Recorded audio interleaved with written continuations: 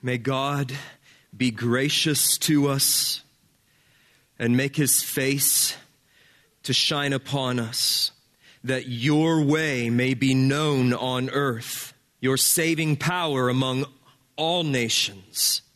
Let the peoples praise you, O God. Let all the peoples praise you. Let the nations be glad and sing for joy. For you judge the peoples with equity and guide the nations upon the earth. Let the peoples praise you, O God. Let all the peoples praise you. The earth has yielded its increase. God, our God, shall bless us. God shall bless us. Let all the ends of the earth fear him. And all of God's people said, Amen. In the 18th century, English Baptists were in trouble. The General Baptists were denying the Trinity and were descending quickly into universalism and Unitarianism. The particular Baptists were frozen in a hyper-Calvinism that had collapsed the covenant of grace back into the covenant of redemption. They were positing eternal justification of the elect. They were teaching that sinners needed a warrant to believe. And thus they had little place in their theology for evangelism and no place for missions. They thought it was cruel and immoral to tell sinners to do something that they had no power in themselves to do, namely to repent and believe. So they didn't. Furthermore, they taught that the Great Commission was addressed to Jesus' immediate disciples only, that it had been fulfilled in the life of the early church, and thus there was no longer any mandate to take the gospel to the nations and no reason to do so anyway. It was a dry and a despairing time to be a Baptist. Enter Andrew Fuller and William Carey, two particular Baptist pastors in the Northamptonshire Association in England. In 1785, Fuller published The Gospel Worthy of All Acceptation, or The Duty of Sinners to Believe in Jesus Christ. And this work dropped. It's only about 100 pages. It dropped like a bomb on the English Baptist landscape, effectively breaking the stranglehold that hyper-Calvinism had upon the denomination. In that work, Fuller argued that the proper object of faith is not knowledge of one's election or knowledge of one's regeneration, but rather Christ crucified and risen and freely offered to all who will believe. In other words, Fuller said, the question a sinner should ask is not, am I elect so that I may believe, or am I born again so that I may believe, but rather, do I believe Christ? Do I believe his promise to forgive the sins and grant eternal life to all who will come to him, and to turn away none that call upon him? He insisted that sinners do not need a warrant to believe, because the sinners already have warrant to believe in the gospel. He demonstrated that one could believe in sovereign, particular election and believe in the free offer of the gospel. Not only did he demonstrate that it was possible, he demonstrated that it was in fact the view of Christ and his apostles, not to mention the very first Baptists. With the chains of hyper-Calvinism thus broken and the solid ground of an evangelical Calvinism established, now it was William Carey's turn. And so the following year, in 1786, William Carey preached at the annual meeting of the Northamptonshire Association, and he preached on the Great Commission. And his point was simple. If the promise of Christ to be with his church extends to the end of the age, right? Lo, I'm with you always, even to the end of the age. If that promise of Christ extends to the end of the age, then surely so does Christ's command to make disciples of all nations and baptize them in the name of the Father and the Son and the Holy Spirit. The logic was irrefutable, though some tried. It's reported that the chairman of that meeting, John Collett Ryland, said to Carey, "Young man, sit down. When God pleases to convert the heathen, he will do it without your help or mine." But Fuller supported Carey, And together they began to turn the tide of the association and eventually the tide of the whole Baptist denomination. And in 1792, the Baptist Missionary Society was formed, and William Carey was commissioned as its first missionary, ministering in India for the next 40 years. Andrew Fuller served as the society's secretary. He worked tirelessly to raise funds and administrate the society until his death in 1815. And it was in this way that the modern mission movement was born. Late in his life, Fuller recalled those early days, the early deliberations late at night with him and William Carey about the possibility of sending missionaries to worlds unknown, in places where Christ had not been named. And Fuller wrote, "Our undertaking to India really appeared to me on its commencement to be somewhat like a few men who were deliberating about the importance of penetrating into a deep mine which had never before been explored. We had no one to guide us, and while we were deliberating, Carey, as it were, said, 'Well, I will go down if you will hold the rope.'" And I love that image because it captures perfectly the relationship between the missionary and the missional church. The missionaries are those who descend down into the darkness of the mine to shine the light of the gospel where it has not been seen, where the gospel of Christ has not been known. They have no idea what's down there. They have no idea what awaits them or how far down the drop goes. But with indelible courage, they descend into the darkness nonetheless. But they don't descend alone. Because the churches that are back home up on the surface are the rope holders. And with strong and sure hands, they lower the missionaries down into the darkness and they hang on while the missionaries do their work. And then they raise them back up when the work is done or when the missionaries need help. And that's our job at First Baptist Nixa. Our job is to hold the rope. We hold the rope for Mike and Casey Sadich as they go down into the depths of Indonesia. We hold the rope for Matt and Emily Tyler as they go down into Shanghai. We hold the rope for Stuart and Lisa Bell as they descend into the darkness of Seattle. And perhaps, God willing, we hold the rope for Stephen and Kelly Shaddix as they descend into the post-Christian darkness of the Czech Republic. We are rope holders at First Baptist Nixa.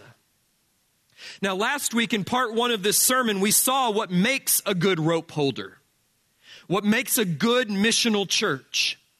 We noted that Romans is really a missionary support letter. It began that way. And after 15 chapters of glorious redemptive theology, it ends that way.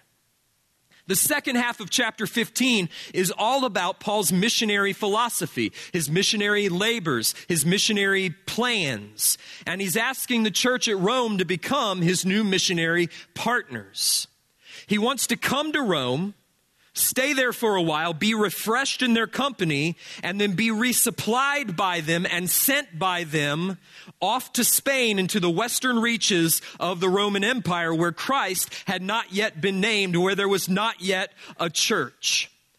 In verse 14, Paul gives us a glimpse into what he thought of the Roman church and why he wanted to partner with them, why he thought they would make good rope holders. Thus, we noted last week 4 characteristics of a missional church, 4 qualities that make a good church missionary partner. Such a church is faithful. It believes the gospel. The gospel is the core of their identity and the center of their ministry. Such a church is good, that is kind and generous. It's the kind of church that missionaries find refreshing.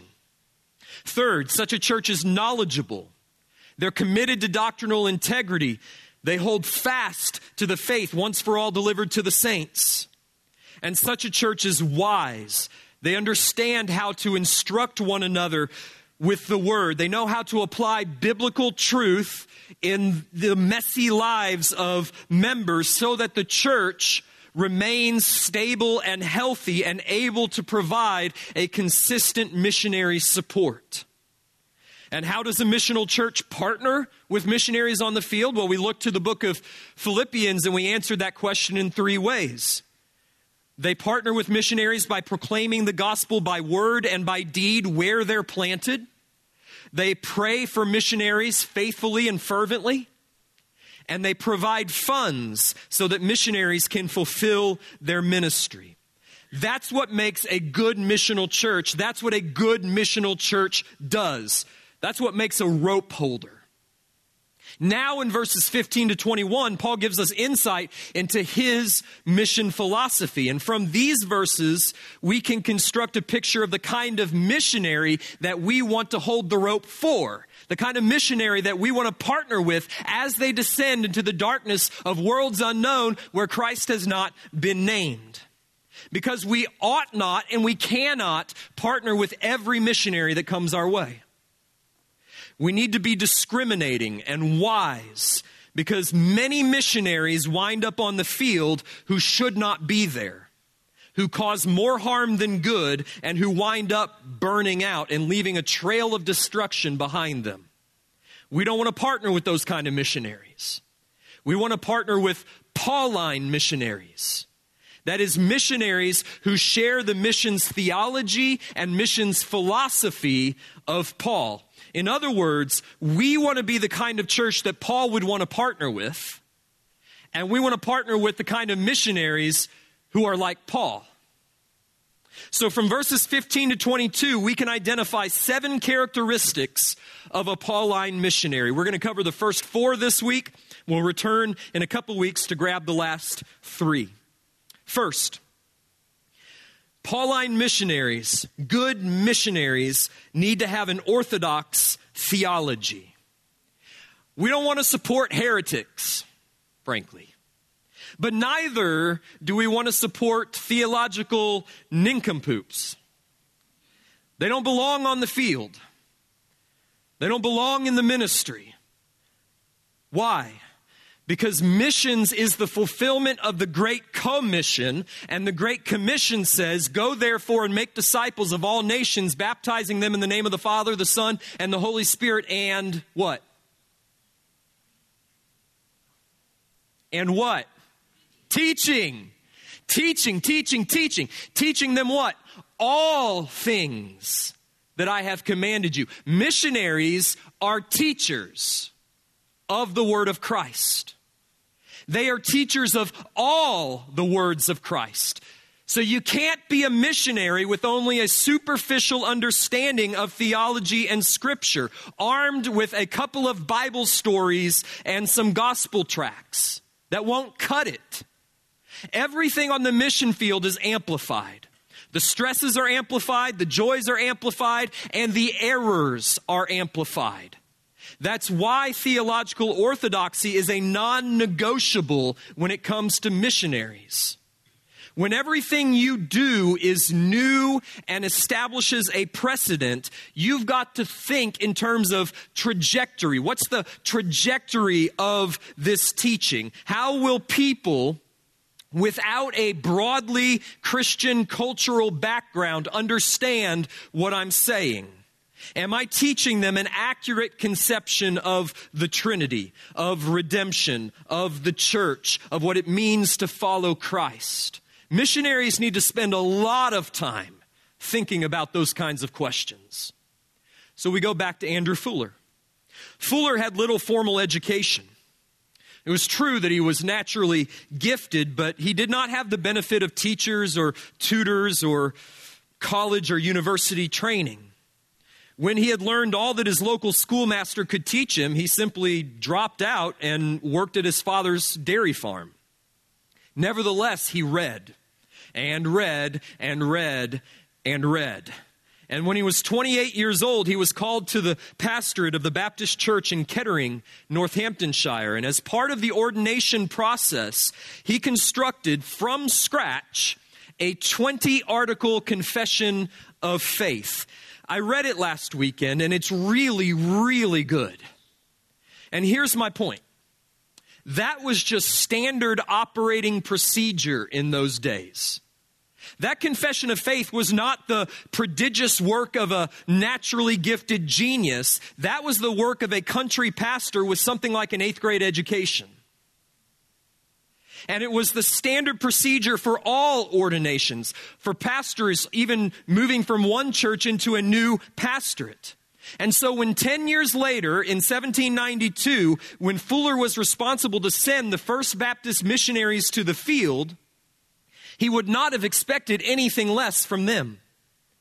And his correspondence shows that he was not afraid of writing to his missionaries on the field when they began to deviate from what he thought was theological orthodoxy. Now, where do we get this from the text? Well, look with me at chapter 15 and verse 15.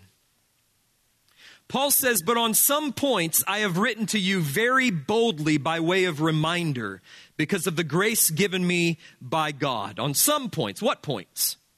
Well, it's unclear, but it's certainly a reference to the previous 15 chapters of Romans.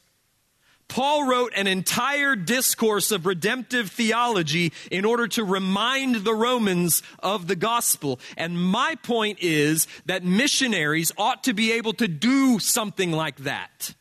Now, they're not going to write Romans, but they ought to be able to write the same theology as Romans. They ought to be able to describe the gospel in the depth at which Paul describes the gospel in Romans. They ought to be able to produce a confession of faith like Andrew Fuller. Andrew Fuller had an 8th grade education, but he knew his theology. There's absolutely no excuse today for theological ignorance, if indeed there ever was. Missionaries today have unprecedented access via the internet to unlimited resources that are rich in theology. Books are cheaper today than they ever have been. It seems to me then that the only reason for theological ignorance is apathy, and we don't want apathetic missionaries. So the first qualification of a Pauline missionary, the kind of missionary that we want to partner with, is that they must be orthodox in their theology. Second, they must have a confident authority that is rooted in their divine calling. It was this confident sense of authority, this confident sense of calling, that gave Paul the boldness to write to a church with whom he had no prior relationship, which he had never visited, and instruct them in the gospel. That's pretty bold. And then, not only does he write them to instruct them in the gospel, he asks for their support and their partnership in his future missions endeavors to Spain. Look again at verse 15. "But on some points I have written to you very boldly by way of reminder, because of the grace given me by God to be a minister of Christ Jesus to the Gentiles." See, Paul knew that he had been called to be a minister to Christ Jesus, of Christ Jesus to the Gentiles. And it was on that basis of authority as one sent by God that he wrote boldly and preached boldly and suffered boldly and eventually died boldly. There was no mistaking Paul's divine commission. You remember the story, Acts chapter 9.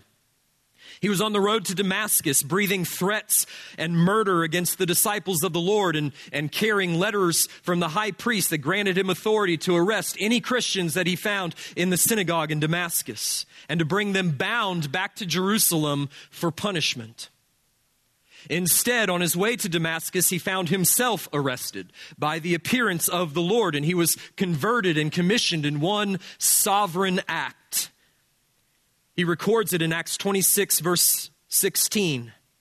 But Jesus said to him, "But rise and stand upon your feet, for I have appeared to you for this purpose, to appoint you as a servant and witness to the things in which you have seen me, and to those in which I will appear to you, delivering you from your people and from the Gentiles, to whom I am sending you, to open their eyes, so that they may turn from darkness to light and from the power of Satan to God, and that they may receive forgiveness of sins and a place among those who are sanctified by faith in me."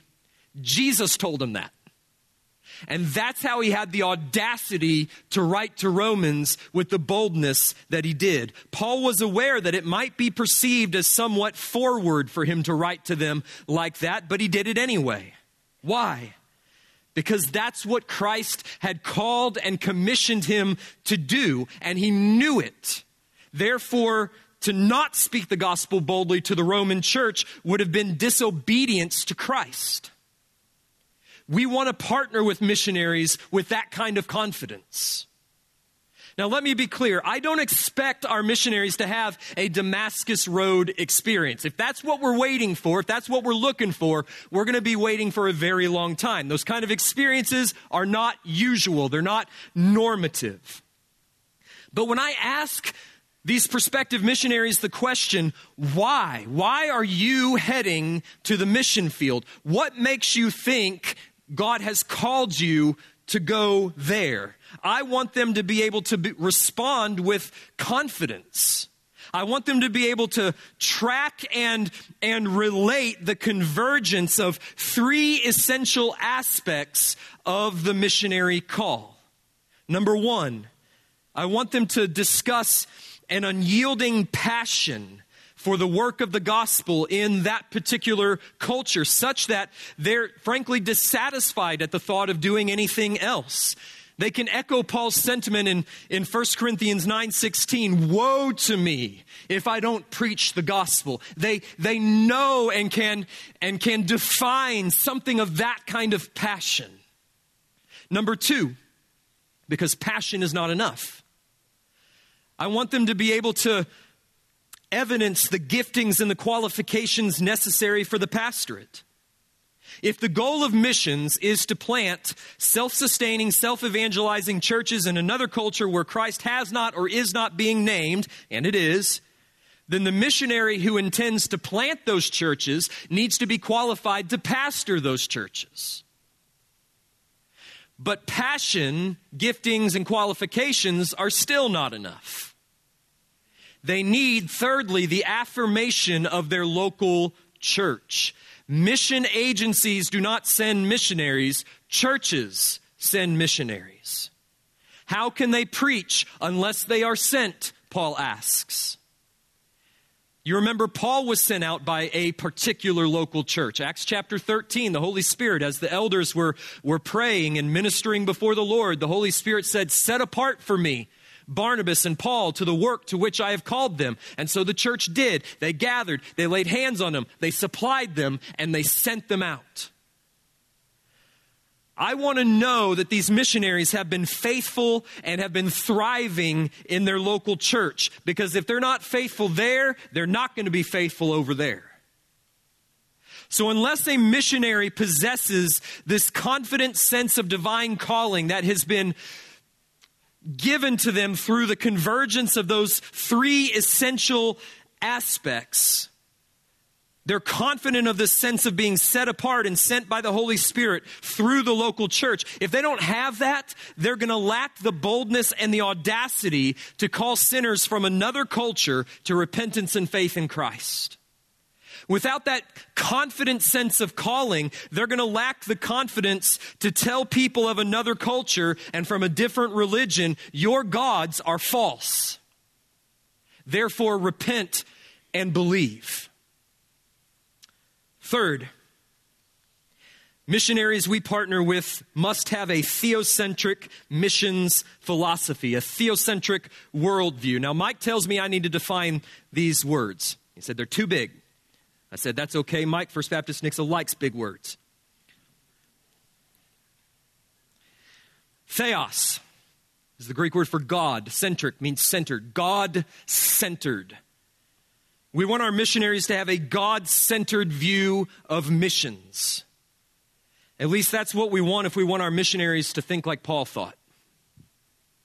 Look at the way he describes his ministry among the Gentiles to whom he was sent. Verse 16. I was sent to be a minister of Christ Jesus to the Gentiles in the priestly service of the gospel of God, so that the offering of the Gentiles may be acceptable, sanctified by the Holy Spirit. It's fascinating. It's the way he thought of missions. It's a priestly service. 5 words in this verse, this one verse, point to this image of priests and sacrifices. The word minister literally means priest. Priestly service refers to the ministry performed by priests in the temple, particularly the offering of sacrifices. The word translated offering refers specifically to a sacrificial offering upon an altar.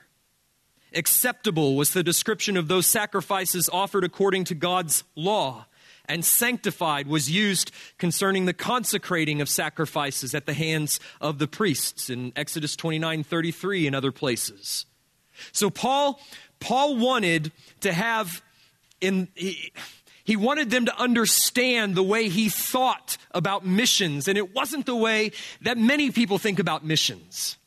Paul had in the back of his mind the prophecy of Isaiah, in which the Lord declares that he will send his messengers, Isaiah 66:19, I will send them to the coastlands far away that have not heard my fame or seen my glory. And they shall declare my glory among the nations. And they shall bring all your brothers from all the nations as an offering to the Lord. And Paul said, yes, that's what I'm doing. I'm going to the coastlands. I'm going to the nations where they haven't heard of God's fame. They haven't heard of God's glory. And I'm going and I'm getting and I'm bringing them back, and I'm going to offer them on the altar before the Lord my God.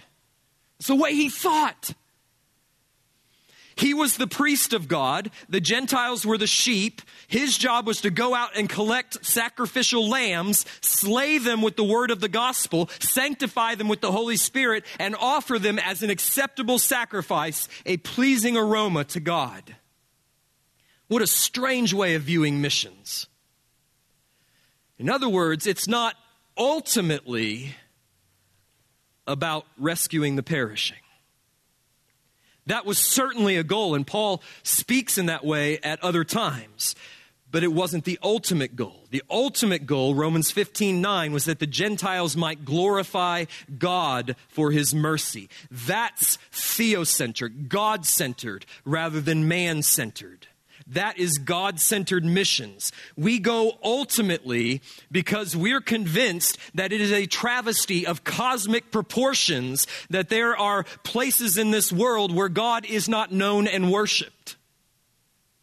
We go across the street because we regard it a travesty of cosmic proportions that our neighbor does not worship God as God deserves.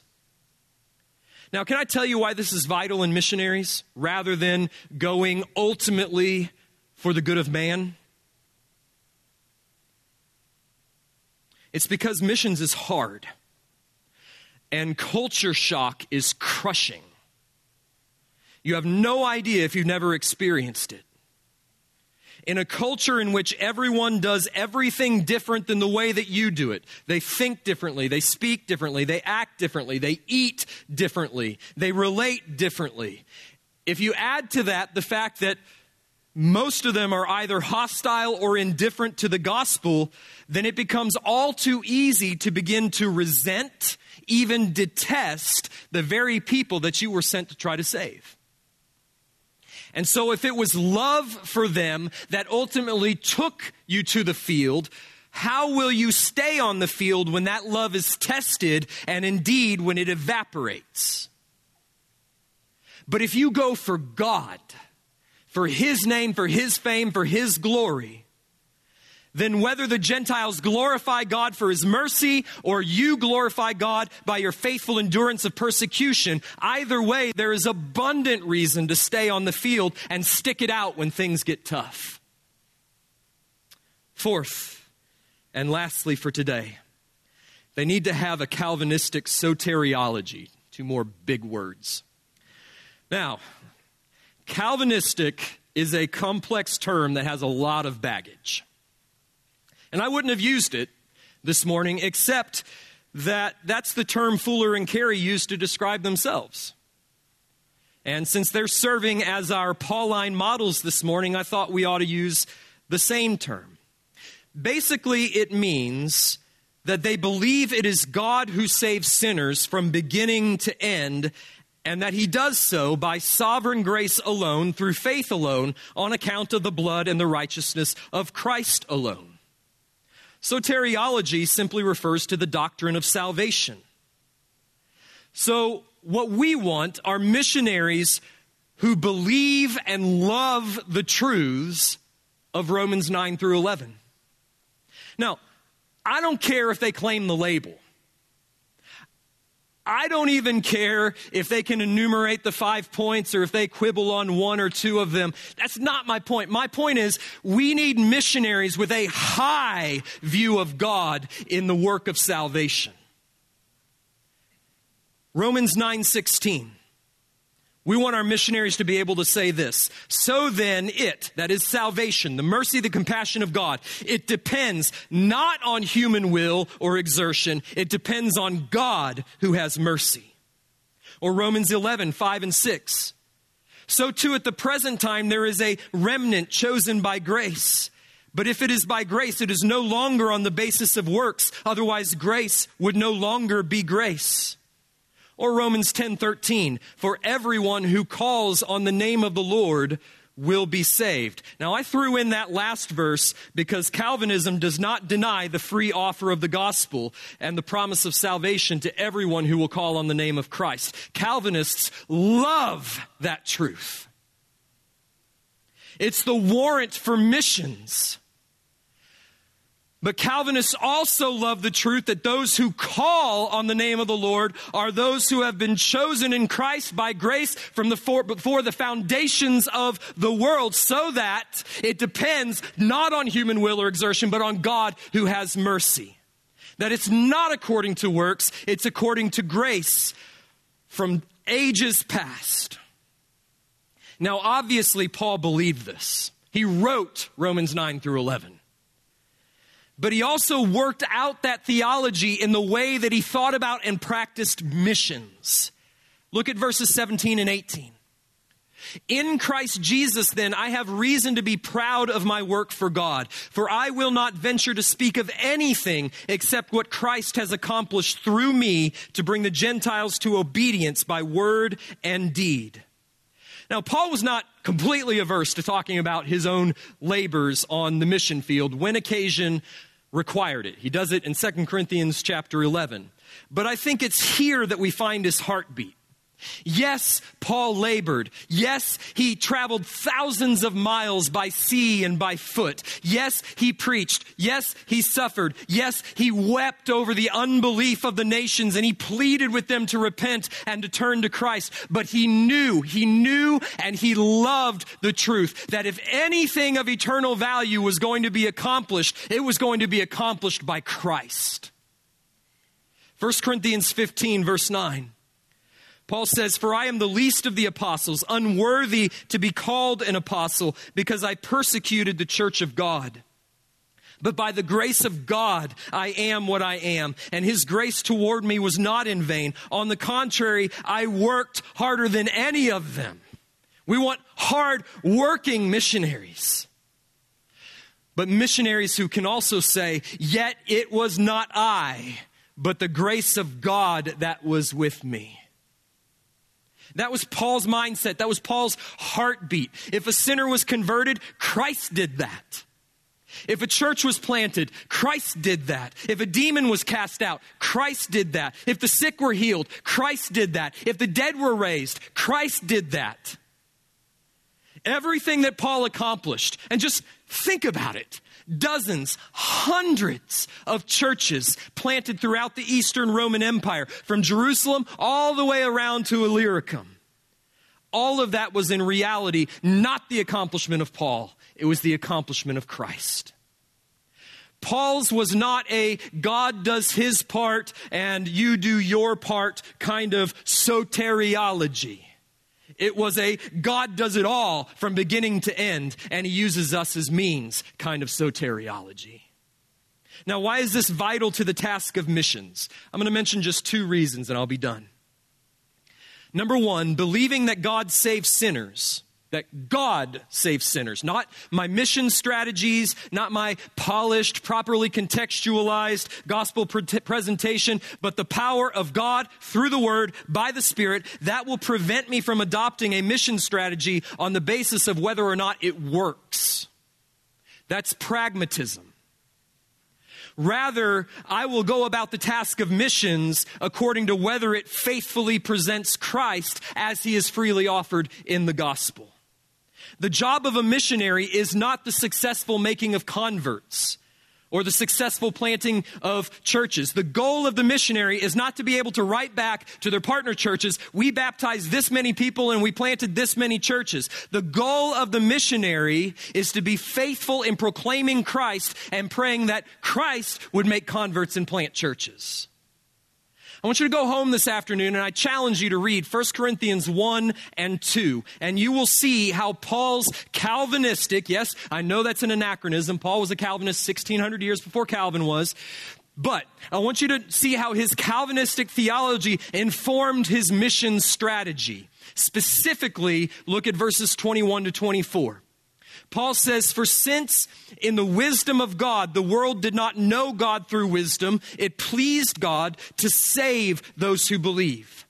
For Jews demand signs, Greeks seek wisdom, but we preach Christ crucified, a stumbling block to the Jews, foolishness to the Gentiles. But to those who are the called, both Jews and Greeks, Christ, the power of God and the wisdom of God." You see, if Paul had listened to the foremost missiologists of his day, they would have said, "Paul, missions is easy. You just give people what they want and reach their felt needs and they'll follow you. Wow the Jews with your signs. Impress the Greeks with your eloquence and your philosophical wisdom and you'll have a church." Paul said, "No. I'll tell you what I'll do. I'll preach Christ crucified, which trips up the Jews and repulses the Greeks, and then I'm going to wait for God to sovereignly and effectually call those whom he's chosen for salvation." They were the ones who by the power of God heard the gospel differently. The same gospel's coming out of Paul's mouth. There's not two gospels, one to the elect and one to the non-elect. The same gospel is coming out of Paul's mouth, but it's being heard in three different ways. The Jews are hearing it as a stumbling block. The Greeks are hearing it as foolishness. But this third group, comprised of both Jews and Greeks, they're hearing it not as a stumbling block or foolishness, but as the wisdom and the power of God. They say, by the power of God through his effectual call, which is rooted in his eternal election, they say, "Yes, I want Jesus." And Paul says, that's the way I do missions.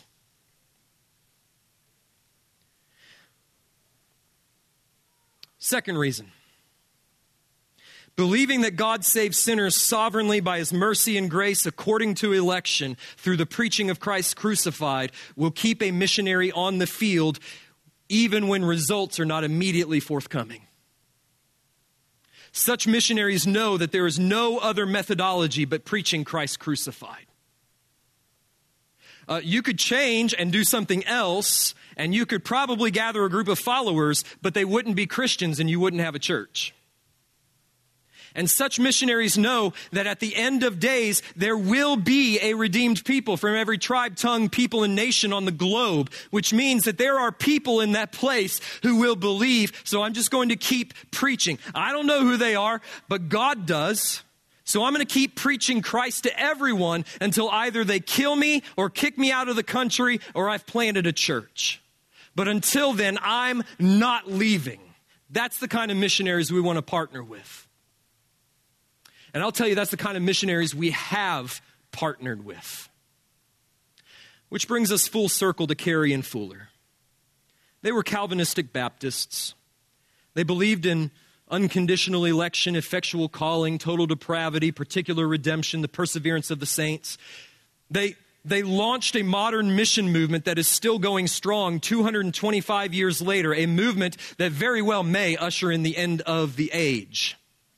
When Carey set sail for India in 1793, he had no idea what he was in for. He'd never been there. Few people had. But he wrote, "When I left England, my hope of India's conversion was very strong. But amongst so many obstacles, it would die unless upheld by God. Well, I have God, and his word is true. Though the superstitions of the heathen were 1,000 times stronger than they are, and the example of the Europeans," he's talking about the East Asia or the East India Trading Company, "though the example of the Europeans 1,000 times worse than they are, though I was deserted by all and persecuted by all, yet my faith, fixed on the sure word, would rise above all obstructions and overcome every trial. God's cause will triumph." And indeed, desertions, persecutions, and obstructions of every kind assaulted his ministry. His partner abandoned him and returned to England. They were constantly short of funds. Carey contracted malaria. His son died of dysentery. His wife was overtaken by mental illness, and a fire destroyed years of translation work. On top of that, it took 7 years before Carey baptized his first convert. And yet he persevered. How? He believed God's cause would triumph through all these trials. He believed that God's sovereign purpose could not fail, and he was right. By the time he died in 1834, he had translated the entire Bible into 6 major Indian languages. He wasn't formally educated either, by the way. And parts of other languages and dialects. His dictionaries and grammars helped generations learn the Indian languages. He founded a Bible college, which is still functioning today, providing education, liberal arts and theological education to 2,500 students. He worked tirelessly for social reform in India. He fought for the abolition of infanticide, the practice of widow burning, and euthanasia.